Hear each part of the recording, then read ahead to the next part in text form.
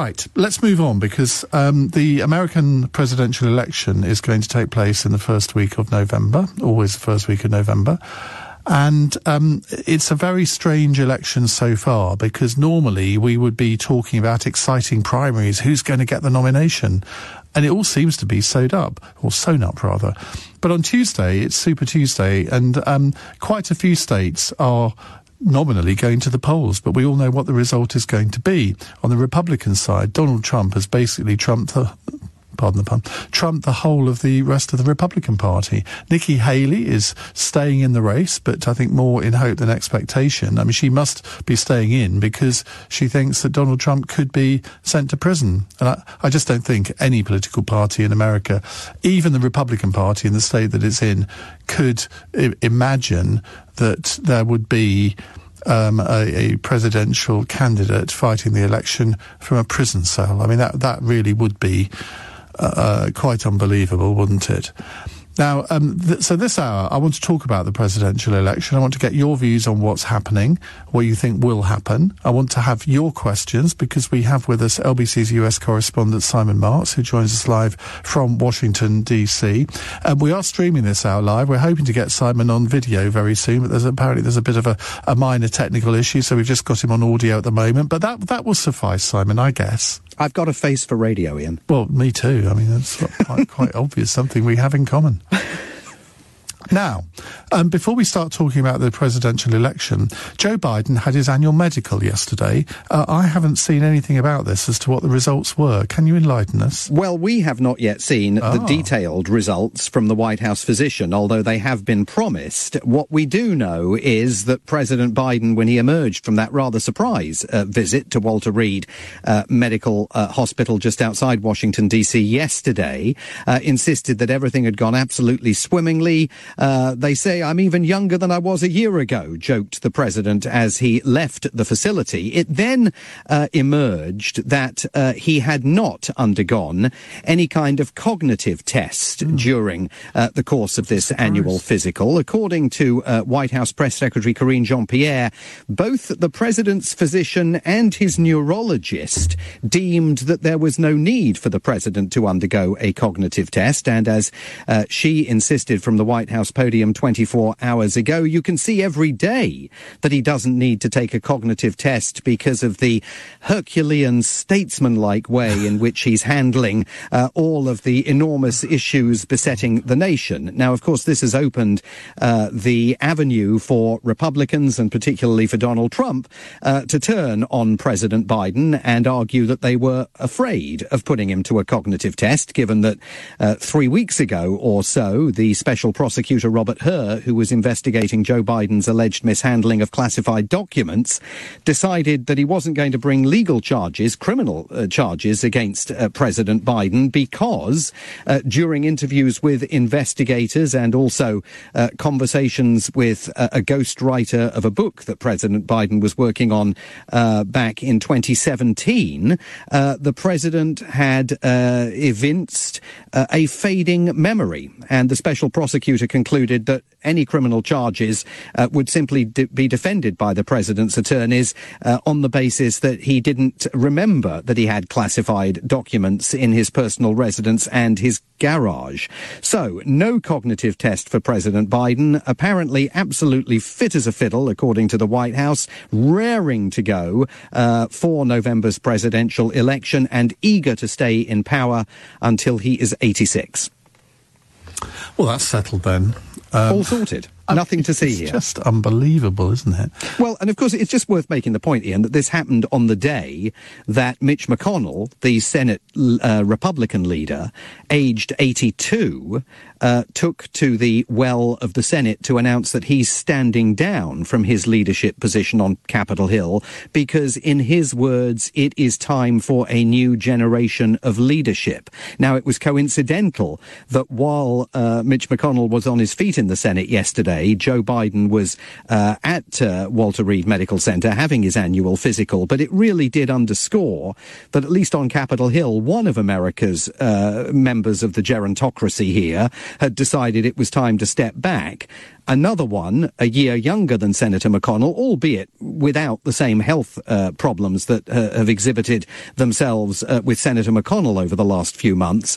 Joe Biden has decided that it is absolutely not yet time for a new generation of leadership here, and there are many Democrats who, of course, fault him for that. And are they being vocal?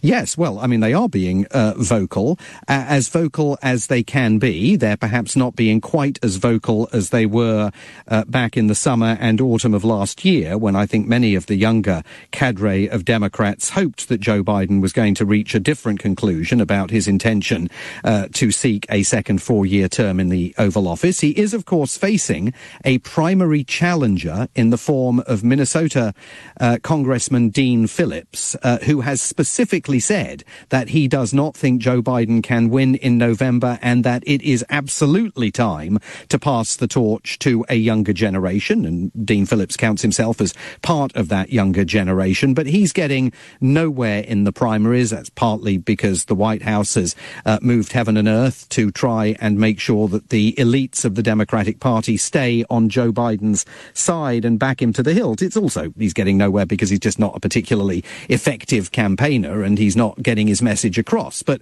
certainly there are all sorts of runners and riders quietly still gargling in the wings off stage, because who knows what might happen between now and November, and whether at some point President Biden or the two key women in his life, First Lady Jill Biden and the president's sister Valerie, have some kind of a rethink, look at the polls and see that things remain as grim as they currently are, and, like many other Democrats, question whether Joe Biden should stay in the race, given that the way things currently stand, he is looking at a substantial possibility of defeat.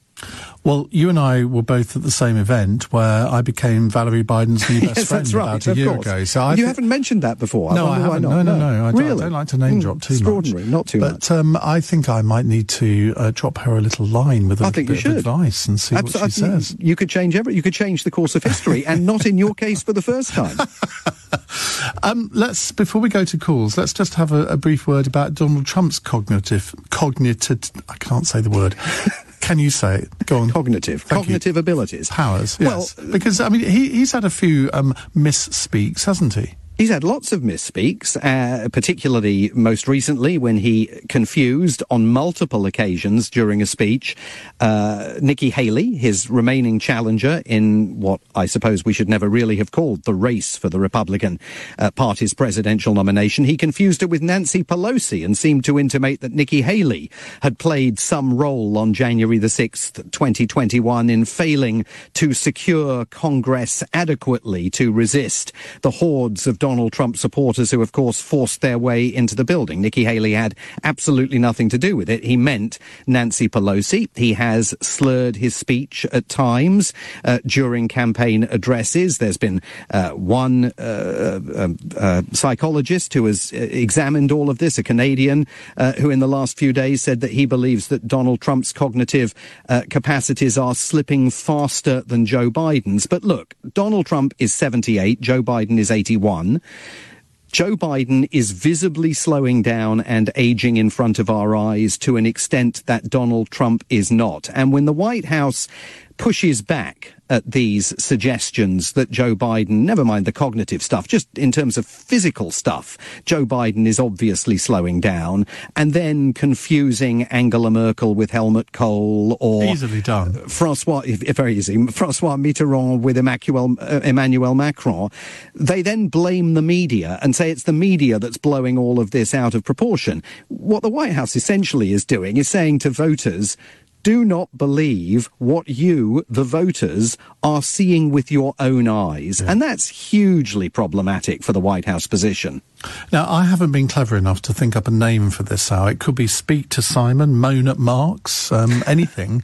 But Simon is here to answer your calls on any aspect of American politics. It doesn't have to be about the presidential election, I guess, but that's, I think, the main topic for tonight. And you can, of course, phone 0345 6060 973. Use that number also to WhatsApp us. God, I'm getting my words muddled tonight. I feel like Joe Biden. It's almost appropriate, isn't it, in this hour? I'm going to say something very inappropriate soon, if I haven't already. You can also say, Alexa, send a comment to LBC. We'll come to your calls. We'll come to your questions in just a moment. It's 16 minutes past 8. LBC. Iain Dale on LBC. With SimpsonTravel.com. Specialists in luxury Mediterranean holidays. 90 minutes past 8 on LBC. Simon Marks is with us, taking your calls and answering your questions about American politics. Two people have said, Simon Says, that's what we should call it. We all played that as kids, didn't we? Right, let's go to a text question from Sam in Cambridge. I just don't understand why the Democrats don't stand Biden down and select someone younger and more mentally with it. I think the Democrats have got no chance with Biden as their candidate. I mean, is there a procedure, or does it just rely on Joe Biden to say, OK, I've made a decision? Well, there is a procedure, as you know, constitutionally, Ian. The Cabinet could go to Joe Biden under the 14th Amendment and say, it's time for you to step aside. But I think that's light years away from happening. There's no indication whatsoever that might occur. The difficulty really is that unless a substantial number of leading Democrats put open public pressure on Joe Biden to walk away, it's very difficult to envisage him voluntarily doing so. And the reason I say that, in answer to the point Sam is raising, is that Joe Biden views himself as indispensable. He decided to run for the presidency in 2016 when he wasn't planning to run for the presidency. In 2020, when he wasn't planning to run for the presidency. And he did so as a result of the protests in Charlottesville by far-right demonstrators, the clashes that occurred there, and just the sheer sense that there were neo-Nazis on the streets of America. And he thought that the stakes were simply too high for America, and he needed to get back into the political game. Remember that his son, Beau Biden, had died, which took him out of contention in the 2016 presidential election. That's why you ended up with a Hillary Clinton-Donald Trump match-up in 2016 that Donald Trump, of course, won. So Joe Biden at that point thought his career was over. Then he decided he had to get back into the game. And he thought that in 2020 he had vanquished Donald Trump, and as a result, by the time 2024 rolled around, most people assumed that Joe Biden planned to be a one-term president. Kamala Harris was there. He would hand the reins over to her by 2024, and all would be well in the Democratic Party's world. And then, of course, it became apparent that Donald Trump had not only failed to melt away, and the Republican Party had not returned to anything approximating orthodox Republican politics and the party of Ronald Reagan, but in fact Donald Trump was continuing to act as the de facto leader of the opposition in a country that has no leader of the opposition role. And so I think Joe Biden has concluded that he didn't finish the job of vanquishing Trump, and he wants to do that this time round, and he absolutely thinks that because of his depth of experience and the nature of his political career, he is indispensable to the task. Now, I don't think that's a correct conclusion to draw, but that's the mindset in which he finds himself. Now, I'm going to play Paxman here because I need shorter answers, Simon, because we've got so many questions coming in. You've got it. And we want to get through as many as possible. Let's go to Jerry in Burton-upon-Trent. Jerry, hi. Oh, hi, Simon. Hi, Ian. Hi. From the obvious abuse of power by the Democrats in the States, I would like to know from Simon, which of all the charges that Trump faces does he consider to be the most egregious, perhaps the one that might stand out as being the most damning in terms of having to account? Because of all the charges and the legal cases I've seen so far, the cases are, well, to say the very least, somewhat flimsy. So I kind of wondered which one did he feel that the Democrats could nail. Simon? Jerry, it's a good question. I think that there's no question that it's the two federal cases that Donald Trump is facing that are the most problematic for him. And one of those, of course, relates to the mishandling of classified documents. The other, more serious one, is the set of charges on election interference. Those are, I think, more likely to advance to trial and be fruitful for prosecutors than the Georgia case on election interference, because that's running into all sorts of difficulties for deep reasons we don't have to go into now, involving the prosecutor's personal relationship with the district attorney in Fulton County.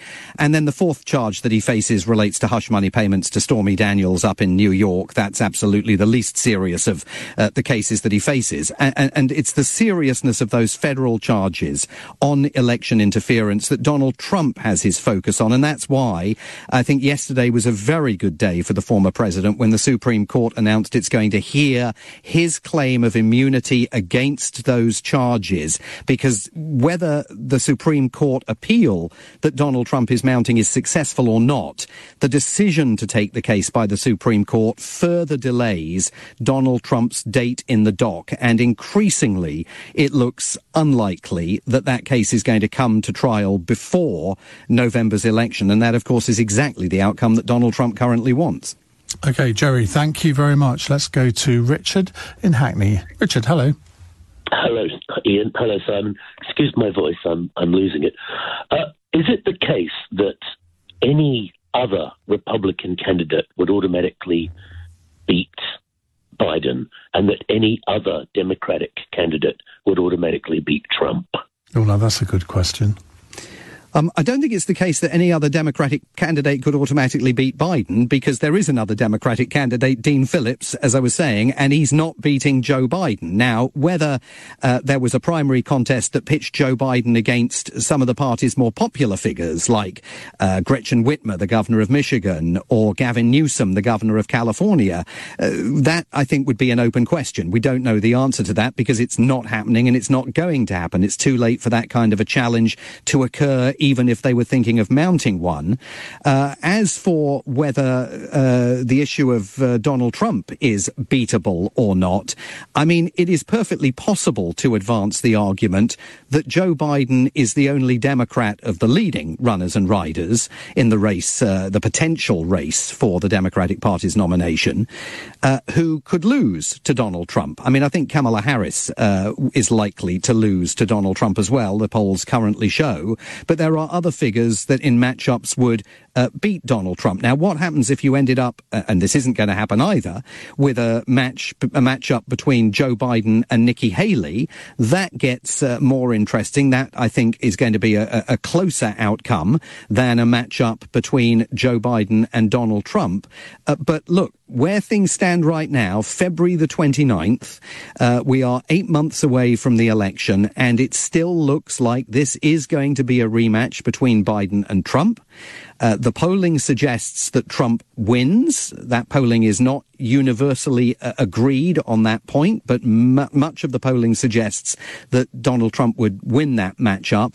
And unless there's some dramatic, unexpected, unforeseen development between now and November, those are the two candidates that the country is stuck with. And there are millions of Americans out there who would infinitely prefer that there were other candidates running, but that, in a nation of 300 million people, that's the matchup that currently seems likely.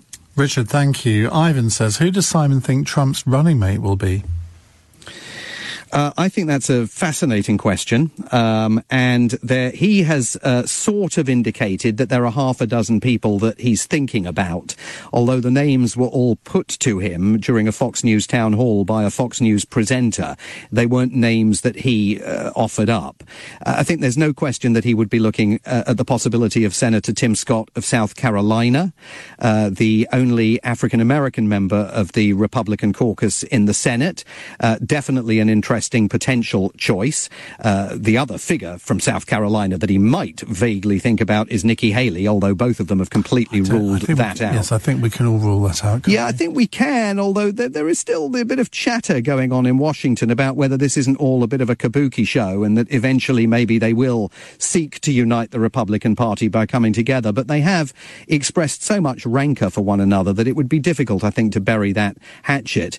There are other people out there, Governor Kristi Noem of South Dakota, Congresswoman Elise Stefanik of New York, Marjorie Taylor Greene, the Congresswoman from Georgia, an array of figures on the right that are utterly supportive of Donald Trump's Make America Great Again movement. And I think the important thing to know going into the selection of the vice president and then potentially the formation of a government is that Donald Trump has learnt a lesson from his first term in power. He doesn't want to compromise on political veterans, people who understand the system. He wants to surround himself with ideological purists, absolutely proven loyalists of his Make America Great Again movement. And so I think that may end up playing into the calculation that he does as he makes that vice presidential pick. Just before we go to the news, Chris has got a corker of a question. Can you ask Simon the following? Will Trump be only able to serve for one term since he's already served one term? Yes, he will only be able to serve for one term because you can do 2 terms. Even if they are divided by a 4-year interregnum, you only get 2. It's a one-shot deal for him. Well, it's a relief for us all, I suppose. 0345 6060 973. If you would like to question Marx, get it? Ugh. News headlines with Darrell Jackson. Wayne Couzens was free to abduct, rape and murder Sarah Everard because red flags throughout his career were ignored, and investigations exposed how background checks failed to pick up on incidents, including an allegation of indecent exposure in 2015. Top diplomats from the UN are calling for an urgent meeting over reports that at least 112 people have been killed in Gaza during an aid delivery. The health ministry in the territory says Israeli troops opened fire at people trying to lift food from trucks. Israel's military's denied that. And the Prince of Wales has condemned anti-Semitism, saying it has no place in society. William has been meeting young people at a synagogue in London. LBC weather mainly dry and cold tonight. Some rain in the southwest and South Wales in the early hours, and a low of -3. LBC. Iain Dale on LBC. With SimpsonTravel.com for luxury villas and boutique hotels. 8:34 on LBC. We have Simon Marx with us live from Washington. We now have him live in vision, so if you're watching on Global Player, you can see his very handsome physog, and hopefully that will inspire you to ask a brilliant question. David's in Uxbridge. Hi, David. Yeah, hi, Ian, and hi, Simon. My question's really about, I think you could probably agree that both candidates are pretty poor quality for different reasons. And given that, will that further undermine America's sort of status as the global leadership? My view is I think people are they're looking elsewhere anyway for different reasons. But given, people looking at Trump and his dubious character and Biden with cognitive decline, will that further undermine American status as the global sort of superpower and leadership in the world? I'm not talking about Britain, they'll always go with America, but I'm talking about countries and non-aligned global south. The rising powers are starting to look elsewhere for leadership. Do you think the character of the candidates that further undermines that? Yeah, David, I think it's a great question. I mean, I spent a lot of time actually last year travelling not in the United States, but to parts of the global south. And there is no question that there is a massive gulf in the way in which America already sees itself and the way in which so many other parts of the world see the United States. And one of the contributory factors is clearly the fact that we have ended up with an election here that at the moment is a rematch of 2020, pitching these two elderly gentlemen against one another at a time when 1 voter in 5 now tells pollsters they would much rather have a completely different set of choices to make. But also playing into that, I think, is that, it's very hard to define what the major campaign issues are in this election. Clearly, the economy. We know that the Republicans are going to do whatever they can to make the immigration crisis on America's southern border the pivotal issue. At this very moment, both Joe Biden and Donald Trump are visiting the southern border, not together, not in the same place at the same time, but that gives you a sense of how important that issue is domestically here. But, you know, there are a vast array of issues that the country is not addressing, including issues like the fact that the New York Times today on its front page is reporting that the east coast of the United States is sinking as a result of climate change and the ground pumping of water that's taking place here. There's no discussion of that.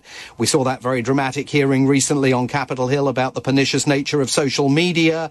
No real discussion about social media regulation taking place here. This is not an election campaign that is currently in many ways connecting with American families. It is an election campaign that inevitably, because of the way Donald Trump engages in politics, going to become an absolute slanging match. We may not even see debates between these two candidates, and the rest of the world is going to look at that, I think, and say that American democracy is not what it used to be.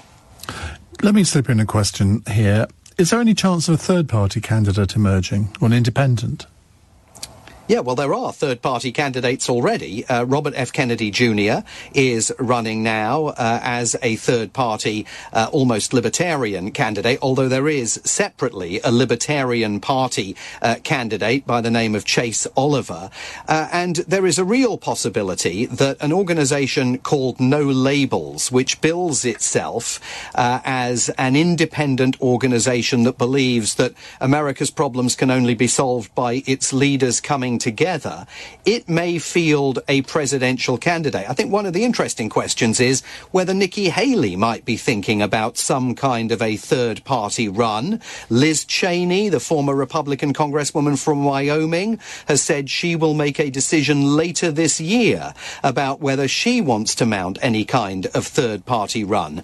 Robert F. Kennedy Jr. is going to be very interesting to keep an eye on, because if this is a tight election between Biden and Trump, every single vote is going to count. And if he walks away with 5, 6, 7% of the vote in November, he could make all the difference to one of those candidates, essentially becoming the kingmaker in this election. Hard to figure out exactly where he pulls more support from, recalcitrant Democrats or uncomfortable Republicans, but he's definitely a factor in the race. He's got some pretty strange views, though, hasn't he?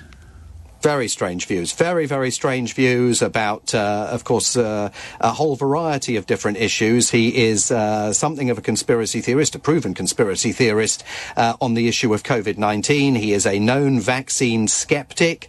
He himself, sensing that immigration is going to be a big issue, called yesterday for America's border with Mexico to be sealed. He also, on the other side of the accounting ledger, has a long track record as an environmentalist, and that appeals to many people who believe that the country should be doing more about climate change. But yes, he's definitely a curious cat. Shahid's in Hemel Hempstead. Hi, Shahid. Yeah, hi. I've got 3 questions regarding the voting selection process, and what I mean by that is that I've followed these events for 20 years, and they never ever explain for foreign viewers how do the primaries and caucuses work. I imagine it sounds like every voter in each state gets to vote for maybe both parties' candidate, or who they want the candidate to be in each state. But they also say they have to be registered as a Republican, Democrat, or Independent. So I wanted to ask about that. And the other question was does a voter get to vote on both parties' candidate, or do they vote for an independent, or can they only vote for one? And the final question is like, say if Trump or Biden wins, all these like delegation votes, does anyone in each of these parties have the power to expel them, saying, I don't think you're good enough, or, you breached, party rules and I want you out, or is it a committee? Who has that power to expel a candidate, or wouldn't they dare do that? Shahid, I thought you were going to ask me about the Electoral College, but we'll wait for that until later in the year. The primaries are fascinating because, remember, there is no nationally organised election here. Everything is governed by each individual state, and the primaries in each individual state are ruled and governed by the Secretary of State in each individual state. In 26 of America's 50 states, you don't have to be a registered Republican to vote in the Republican primary or a registered Democrat to vote in the Democrat primary.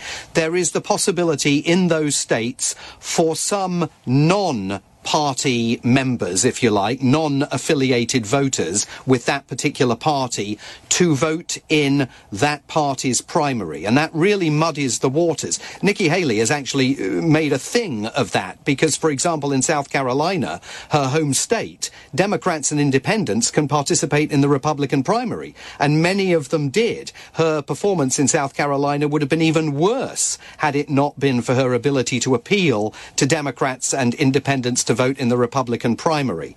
On the issue of whether everybody gets to vote, I mean, that depends state by state. As I say, in over half the country, you don't necessarily have to be affiliated with a party to vote. On the issue of the delegates that then go to the nominating conventions and will be in Milwaukee in July for the Republican convention, then will be in Chicago in August for the Democratic Party's convention, there are, again, various rules of the road, but there are delegates that are free from some states to abandon the candidate that they were pledged to support and to pick another candidate if they want to.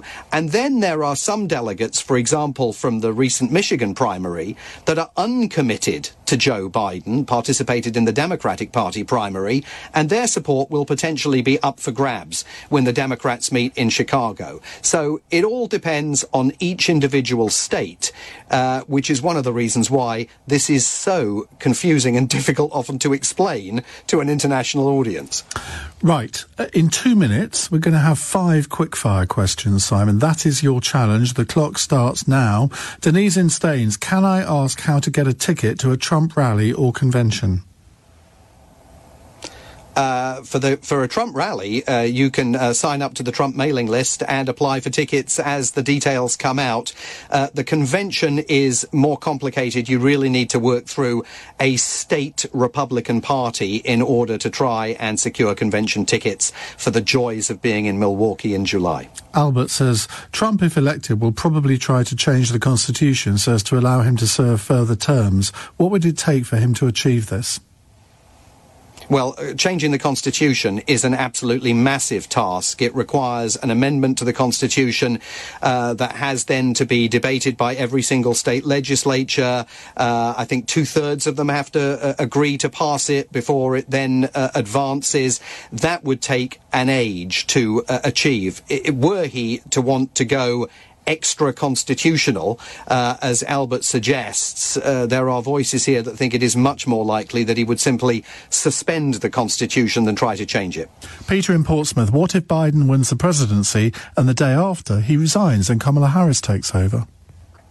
He could do it. He absolutely could do it, and that is why Republicans are consistent in saying a vote for Joe Biden is a vote for a Kamala Harris presidency, because they believe that even if Biden didn't do it on day one, at some point during a second term, he might hand the keys of the Oval Office over.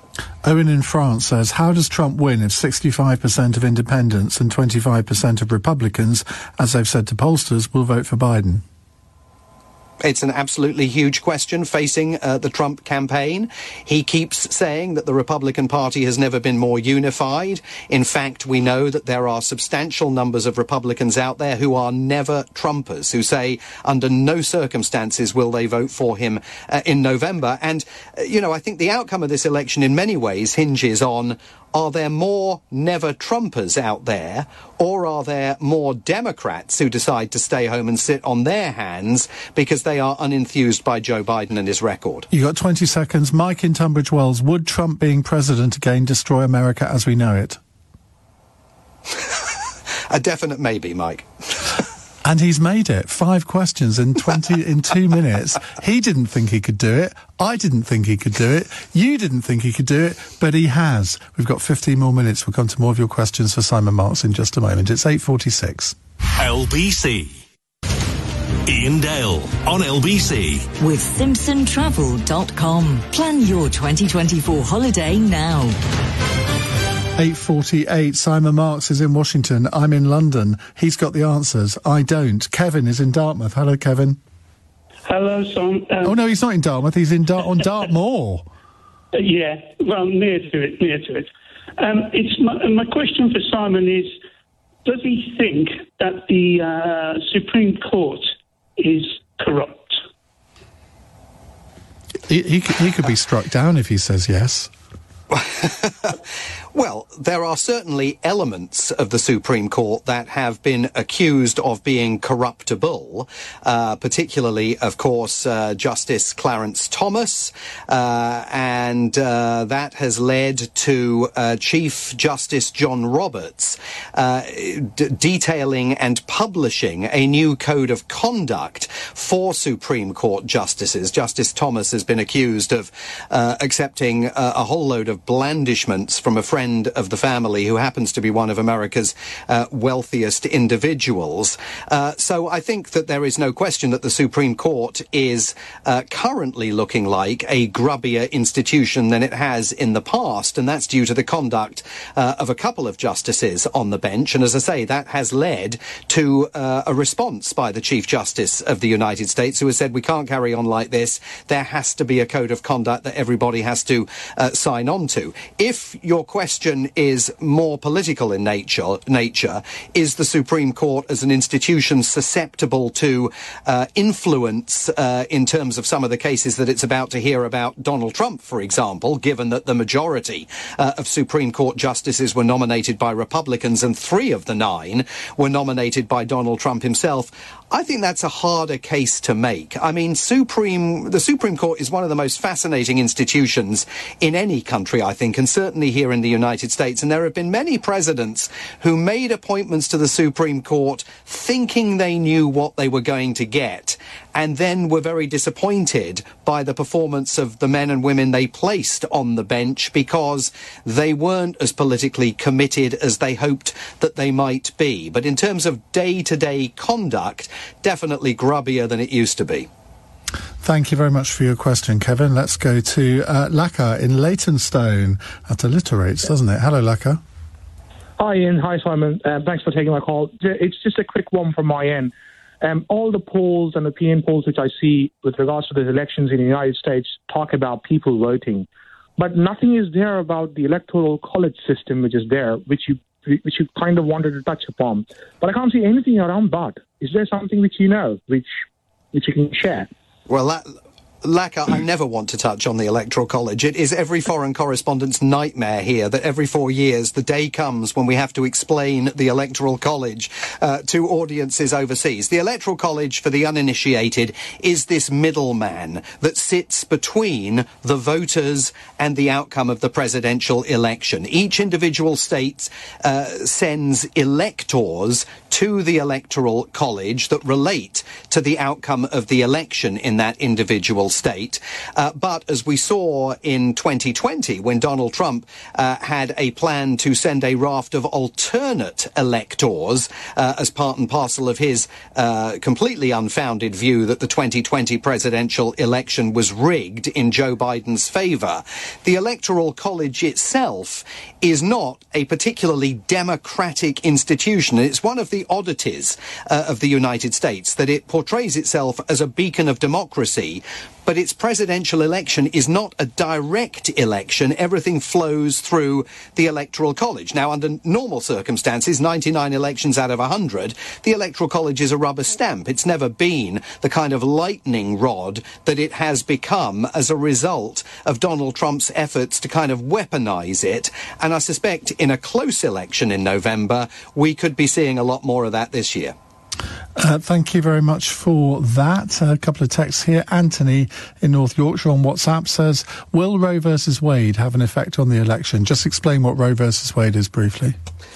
Yeah, so Roe versus Wade was the 1973 Supreme Court decision that kept abortion legal from coast to coast. And, of course, it was overturned by the US Supreme Court with its new Republican majority several months ago. And, yes, the answer to that question is absolutely. We are seeing it play out every day here. You will have seen the decision in Alabama last week relating to IVF, saying that embryos should be afforded the same legal rights as children. Interestingly, Republicans in Alabama today have enshrined legal protections for IVF, put those in place because they sensed that this was a disastrous place for the Alabama Supreme Court to have gone right now, 8 months before an election. Democrats say this is all the beginning of an effort by Donald Trump and the Republicans to implement a government founded on the principles of Christian nationalism, to run roughshod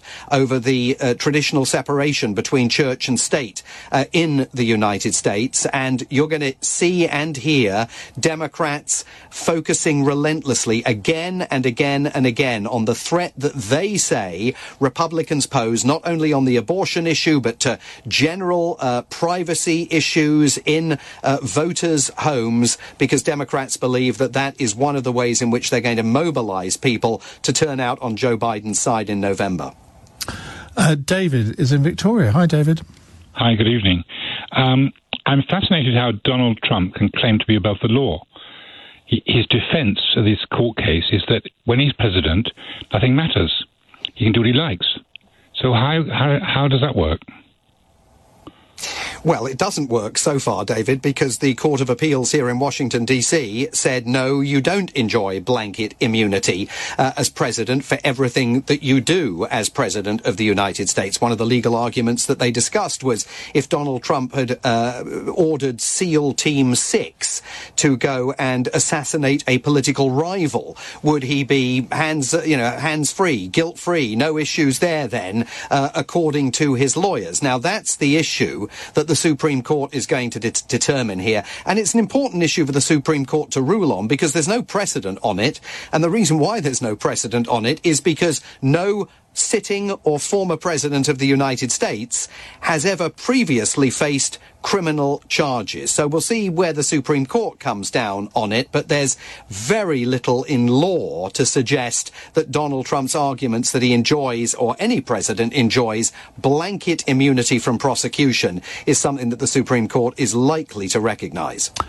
Simon is in Ikaria in Greece. Hello, Simon. Yeah, I am. Hey, good evening. My question is very simple. Simple, Simon. And for Simon. Simon, who's going to win?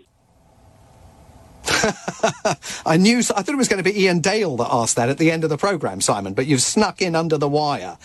I think that right now, if the election was held tomorrow, Donald Trump would win the election. And that's not because he'd necessarily find a way on the national stage of overcoming the number of never Trump voters out there. You have to remember that this election is going to be fought and won, like every presidential election, in the key battleground states. Those states that sometimes vote Republican, sometimes vote Democrat, but always determine the outcome of every presidential election. And Joe Biden is in difficulty in Florida. He's in difficulty in Michigan. We saw that this week. He's deeply unpopular there with the Arab American community and with the left-wing progressive community because of the stance that he's taken towards the crisis in the Middle East. All of that adds up to a narrowing set of opportunities for Joe Biden to get to that critical number, 270 votes in the Electoral College. Is it surmountable over time if things change in a variety of different areas here? Yes, it's surmountable, but right now you would have to say that Donald Trump currently, based on all the polling, enjoys an advantage over Joe Biden, and that in and of itself is utterly stunning. Simon, thank you. Actually, Simon, tell us who you think will win. Who, me? Yeah.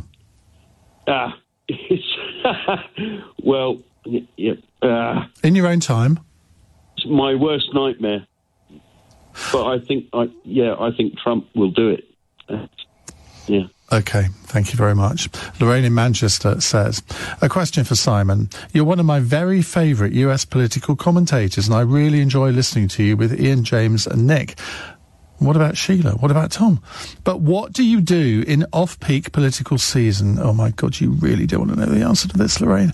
I've heard you do an excellent barbecue, but surely that doesn't occupy you entirely. Would you consider doing a podcast?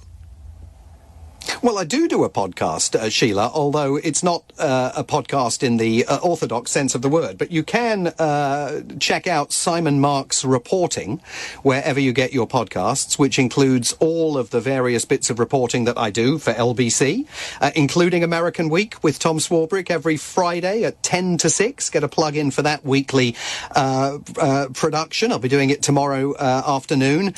So check that out. I do barbecue a bit, but not relentlessly.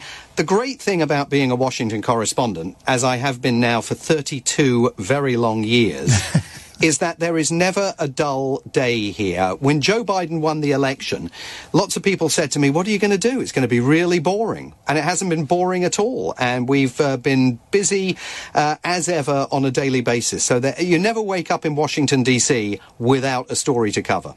Someone here says, Simon Marks is the dog's Grolux. What a guest to have access to. And Tony says, I don't have a question for Simon, but a comment. I had no interest in or understanding of American politics before I came across Simon's superb, sanguine and accessible reporting. He has single-handedly sparked my interest and increased my knowledge immeasurably, and I'm looking forward to November in a geeky way that I'd never have imagined of myself. So a big thank you to Simon Marks. That's Tony in Leicester, and so say all of us, Simon. Well, thank you, Tony in Leicester. I appreciate that. And with regard to that text, I've been called worse. Well, I've got this feeling we should do this every month, but my people will talk to you. Let's do it. We should do it every leap year. Certainly every leap year. Thank you very much, Simon. That's Simon Marks, our Washington correspondent.